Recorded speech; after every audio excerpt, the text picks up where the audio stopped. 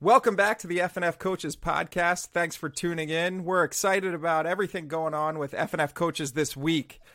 Just to give you an update on some things that are happening with us. Number one, we just published the Coach of the Year edition of FNF Coaches. Go to our website at fnfcoaches.com. It includes a Coach of the Year selection for all 50 states. Visit fnfcoaches.com to view the latest edition and go to the subscribe tab to order the magazine. Number two, there's also been a lot of buzz on Twitter this week about the Coach of the Year selections. One of the topics that also engaged our audience of coaches last week was our call for coaches to share ways in which they have brought coaching and shared the profession with their families. We know that during the season, people get busy. Coaches get really busy and don't see as much of their wives and children. And some of the coaches shared some really cool ideas with us of ways that they get their family involved and get them to enjoy the sport of football as much as we do. Number three, and lastly, we're working on our March edition of FNF Coaches, which will have a strength and conditioning theme. Today, we're happy to bring to you Dee Smith, a certified strength and conditioning coach at Southside High School in Arkansas. He's going to be on the cover of our March edition. He's the owner of Smith Performance and is also the offensive coordinator and offensive line coach at Southside. Coach Smith, thanks for coming on the show. Welcome to the show. Hey, thanks for having me. Love everything you guys have been doing for the profession and helping getting some people's names out there and helping grow the field. So it's an honor. Yeah, absolutely. And you do a lot of that yourself. I think a couple of months ago we named you one of the most influential people for high school football on Twitter. You have a real good sense of what people are following and what they're interested in on Twitter, and you share a lot of good stuff on there. So if you're not following him, you should. He's at what's your Twitter handle, Coach Smith? It's just Coach Dee Smith, Coach DeeSmith.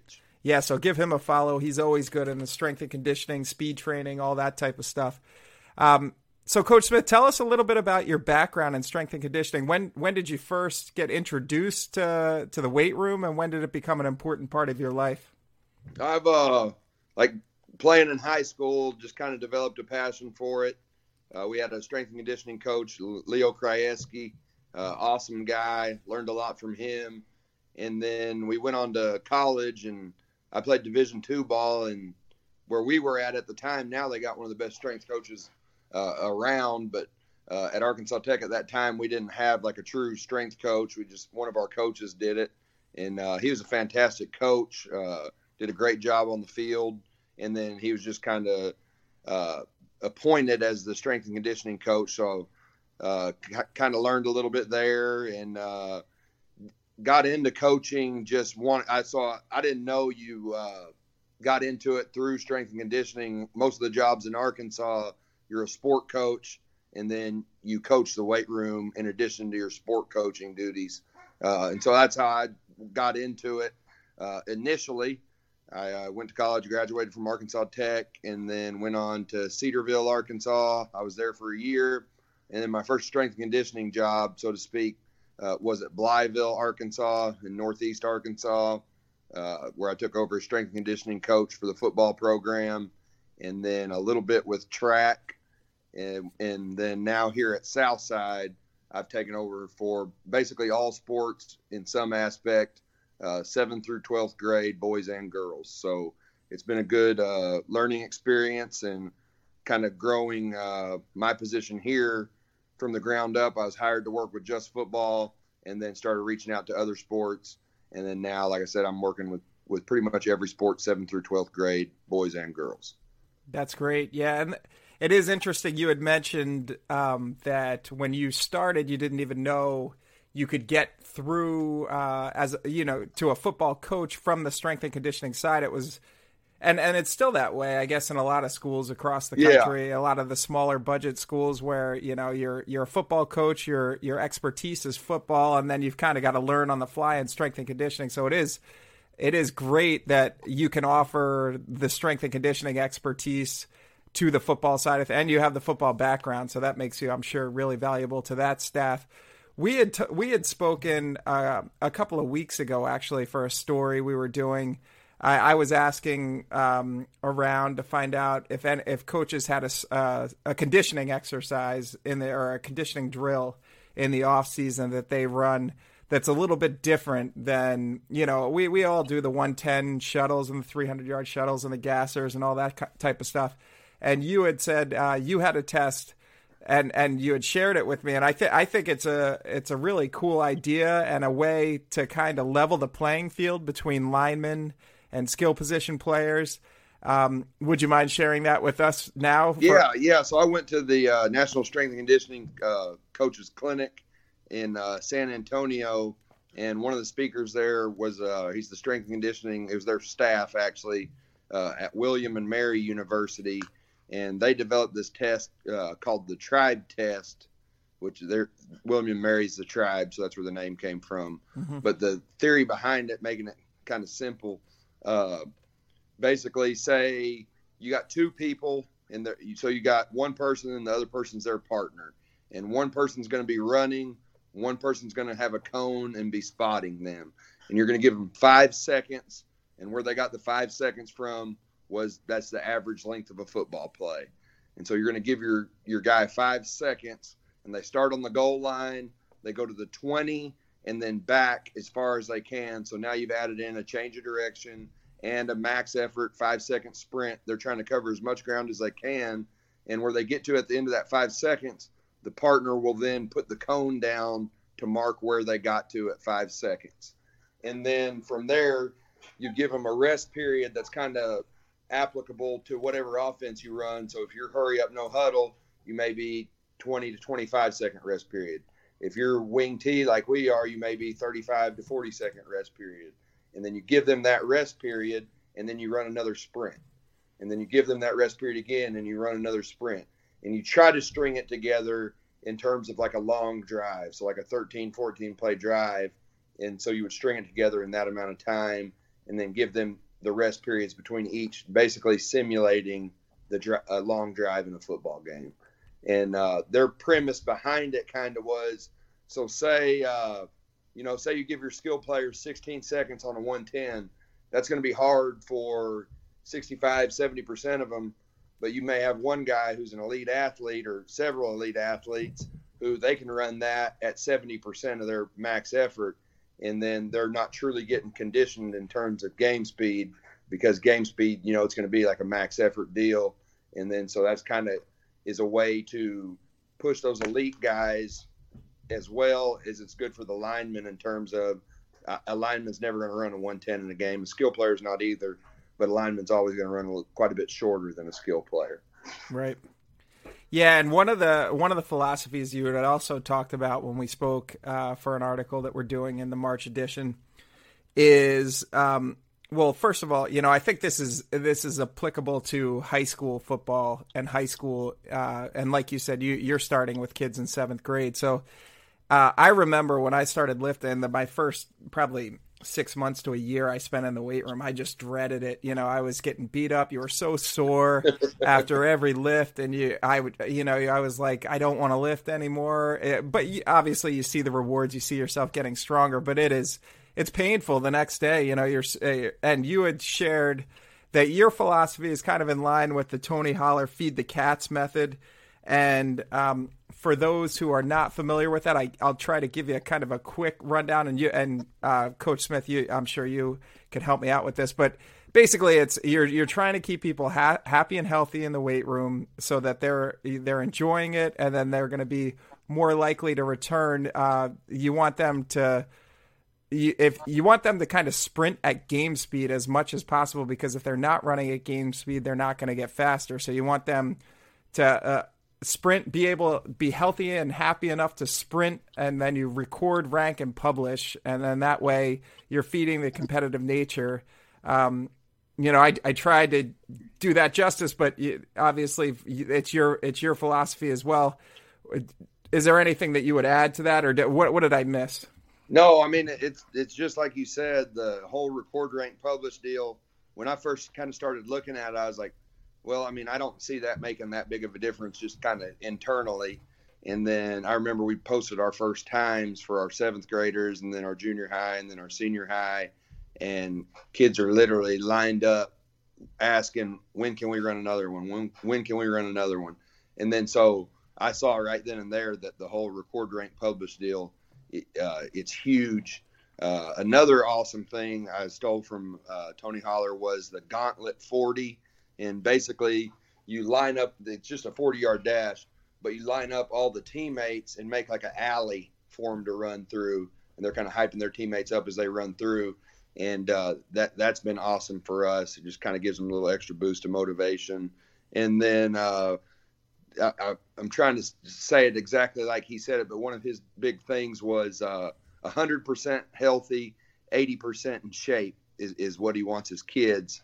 And just to kind of speak to that, like, I'd rather a kid show up game one and have to play himself a little bit into game shape, because no matter what you do, you're going to have to play yourself into somewhat kind of shape. No matter what conditioning test you do, you can run 2110s, you can do the tribe test. At the end of the day, there's going to have to be a couple of games in there to kind of get you into game shape. So I'd rather err on the side of caution and get 100% of my team there safe and ready to go and injury free than beating them into the ground and getting there with 85 to 90% of my guys. Yeah, absolutely. And you know what it is?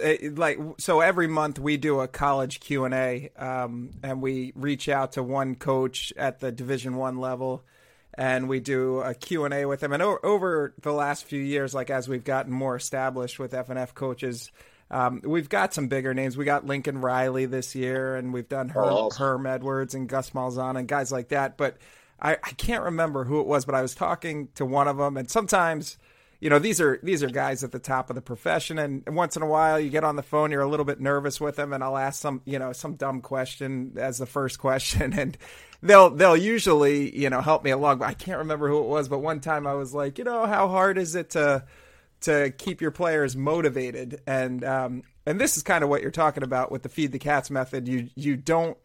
The whole idea is everybody's got equipment in the weight room, and everybody's basically, everybody wants to bench press and they want to squat and they want to clean, but you got to find ways to motivate. I can't remember who it was, but some coach was like, yes, I want to motivate them. That's what coaching is. I kind of felt stupid after asking the question, but we ended up, plowing ahead and got through the interview. But that's what it is. You're in the weight room. Everybody's doing the same thing.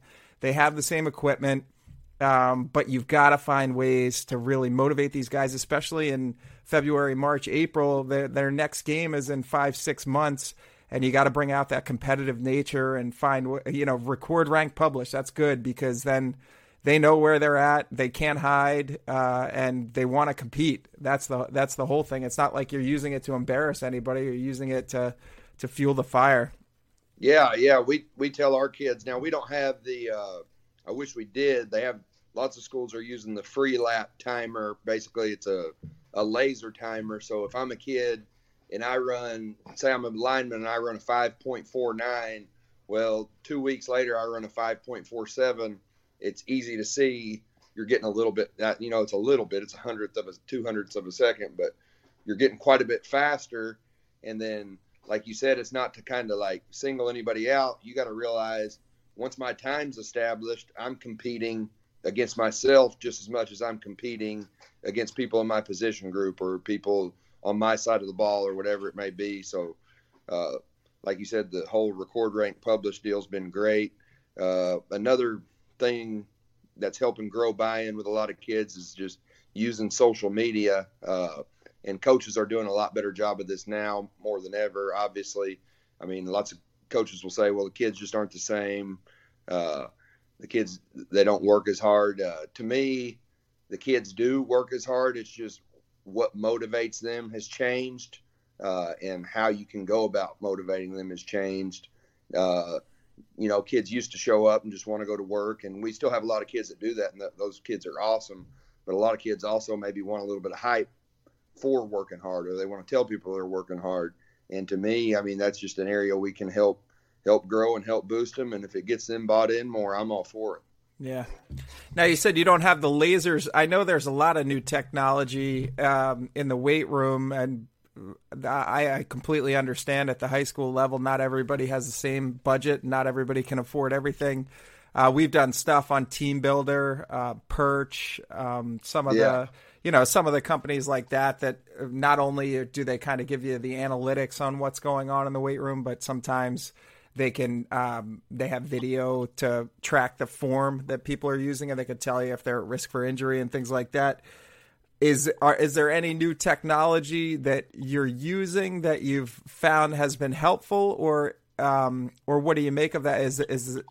Are there ways around it without having to pay for the big money if you don't have the budget to find that kind of analytical breakdown of what's going on in the weight room?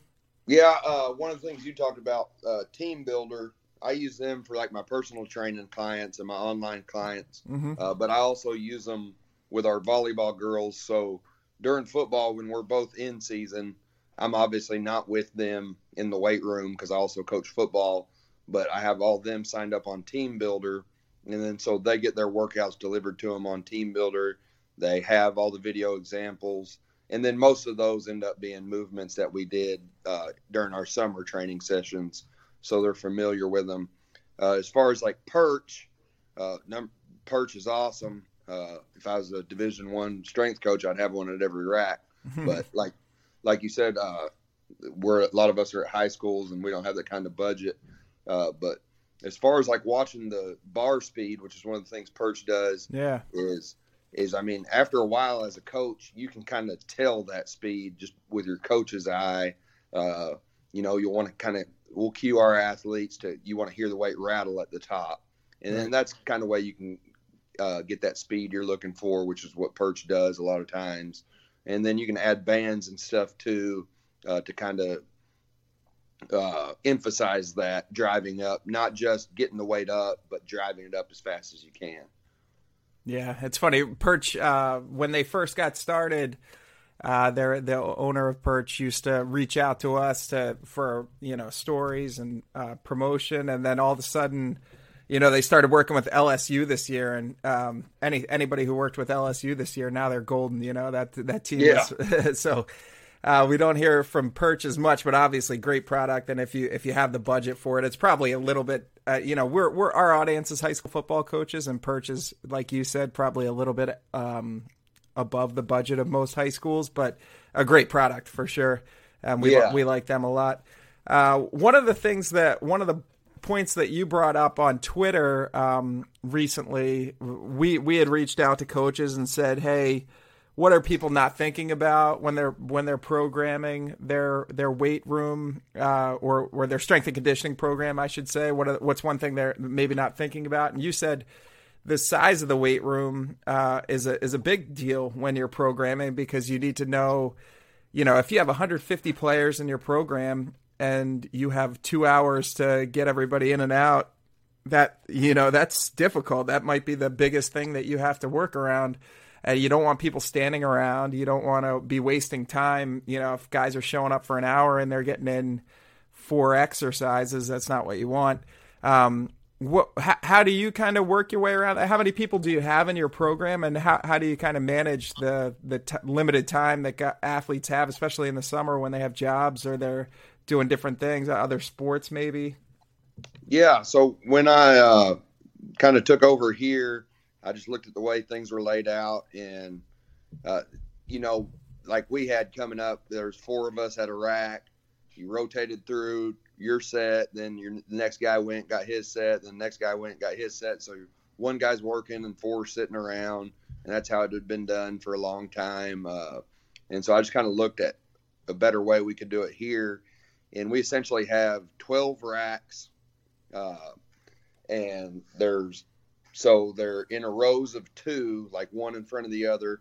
And then out of that, we have like a large rubber mat area. And then out from that, we have a turf area. And so what I did was basically turn it into 6 lanes so there's 6 lanes, and then we have A1, A2.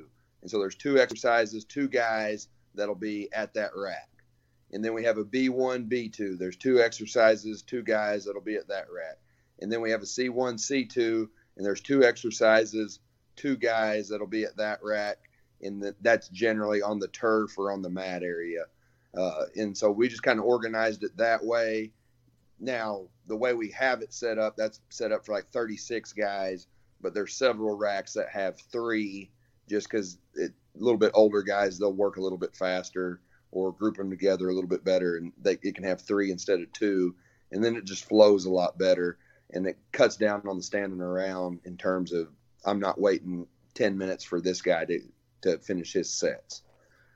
Absolutely. I mean, that's the whole thing. It's keeping athletes engaged. It's keeping it interesting. Make sure they're competing, and that's how you get attendance in the off season. That's how you get guys that buy into it and they want to be there. And that's why we reached out to you, because it seems like you've got that. You kind of mastered it at your school, and you've got everybody working hard and working together. One last thing I wanted to talk to you about, and then I'll let you get going because I know you're about to have another class here. In terms of injury prevention, one thing that always sticks out to me, and I don't know what you make of this, if you look at NFL teams, like these guys are at the top of their profession in terms of sports performance coaches, strength and conditioning coaches. And it seems to me like once every couple of years, a team will just have really bad luck in terms of injuries. And sometimes, it's soft tissue injuries. Sometimes they're blowing out ACLs or doing things. And then they'll overhaul the entire strength and conditioning staff and be like, these guys did not set these guys up to stay healthy this year. And injury prevention was an issue for us this year. What types of things do you, and I know if you're in the weight room, that's a plus for injury prevention because you're getting stronger and you're getting faster and you're making it so that you're more athletic and agile. But are there things that you see in terms of injury prevention that come up a lot and there are quick fixes for it? Or what are some of the things that you do to kind of try to help your team prevent injuries? And what do you make of the fact that they're turning over these strength and conditioning staffs every time they get plagued by a lot of injuries? Is that just luck, or do you think it does have something to do with the training? I mean, I think if it's a large group of the team or several instances of the same exact injury, then you kind of got to look at the staff. Mm-hmm. But also at the NFL level, they're getting their guys basically say 8 to 9 months a year, and then 3 months a year they're training with who knows who. Right. And so when they're training out of the NFL facility, who knows what kind of training they're doing, who knows the scheme or whatever the personal trainer they've hired has them doing, that could be setting them up at a higher risk for injury. And then the NFL team inherits this guy who's at a higher risk of injury because of what he's been doing the previous 3 months. I think no matter what we do, we can't prevent injuries, but we can reduce the risk of them happening. We've been very fortunate. I've been very fortunate in my career of athletes I've worked directly with in terms of like at least 3 to 4 days a week. We've had probably one, I'm knocking on wood, but one non-soft tissue, like we've had one ACL injury basically in 6 years of athletes that I've been able to work with consistently. And that's not a testament to my programming. Number one, that's luck. And number two, there is things you can do to kind of reduce those risks. A lot of things you can do. Single leg movements are huge. Single leg jumps, not also single leg, but just learning how to land, learning how to jump properly in terms of, you see it with our female athletes a lot, knee valgus. The first thing they want to do is buckle their knees in. And then, so if you send them out to play a game, and they play several games a year now with travel ball and AAU and all that, if you haven't corrected those issues, you're already setting them up at an increased risk of injury. So you need to kind of train those movements, mix some single leg movements into the weight room, and then that'll have a lot of carryover in terms of keeping your athletes safe.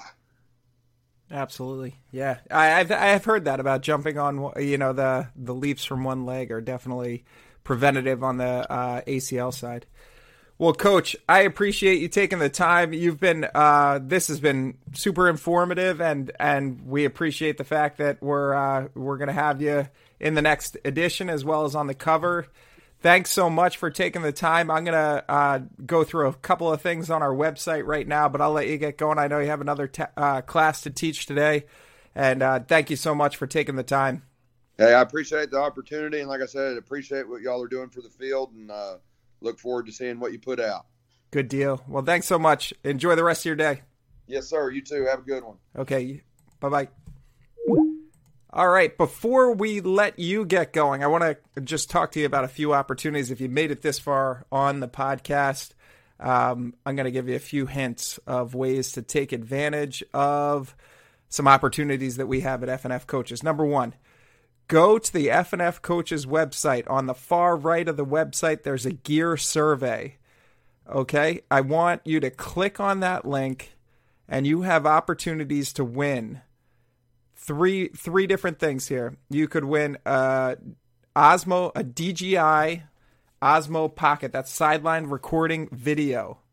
Another thing you could win is a drone, aerial video recording drone. That's Tello quadcopter drone. The third thing you could win is your school on the cover. And I'm going to give you a little piece of insider information here. We have not had a lot of coaches complete this survey. So we've got about 15 giveaways, and we've got about 20 coaches that have gone on to this survey and completed it all the way through. If you go to that gear survey, there is a good chance you're going to win something. So do that. Number two, second hint. Go to the subscribe tab. There's $10 off our annual subscription, which only costs $19.95 to begin with. You'll get 6 editions for less than $10. Please do that. And last but not least, we have an FNF Coaches Talk blog every day with the top 3 stories in high school football. I encourage you to keep your eyes peeled. Follow us on Twitter, FNF Coaches, at FNF Coaches. That's available every day. Or just go to the website and check it every day. I usually post it at about 4 p.m. in the afternoon, and then you'll be good to go. Thanks so much to Coach Dee Smith. Appreciate him taking the time. He's our strength and conditioning expert and one of our influencers on FNF Twitter. Enjoy your day, folks. We appreciate you listening. Thanks so much.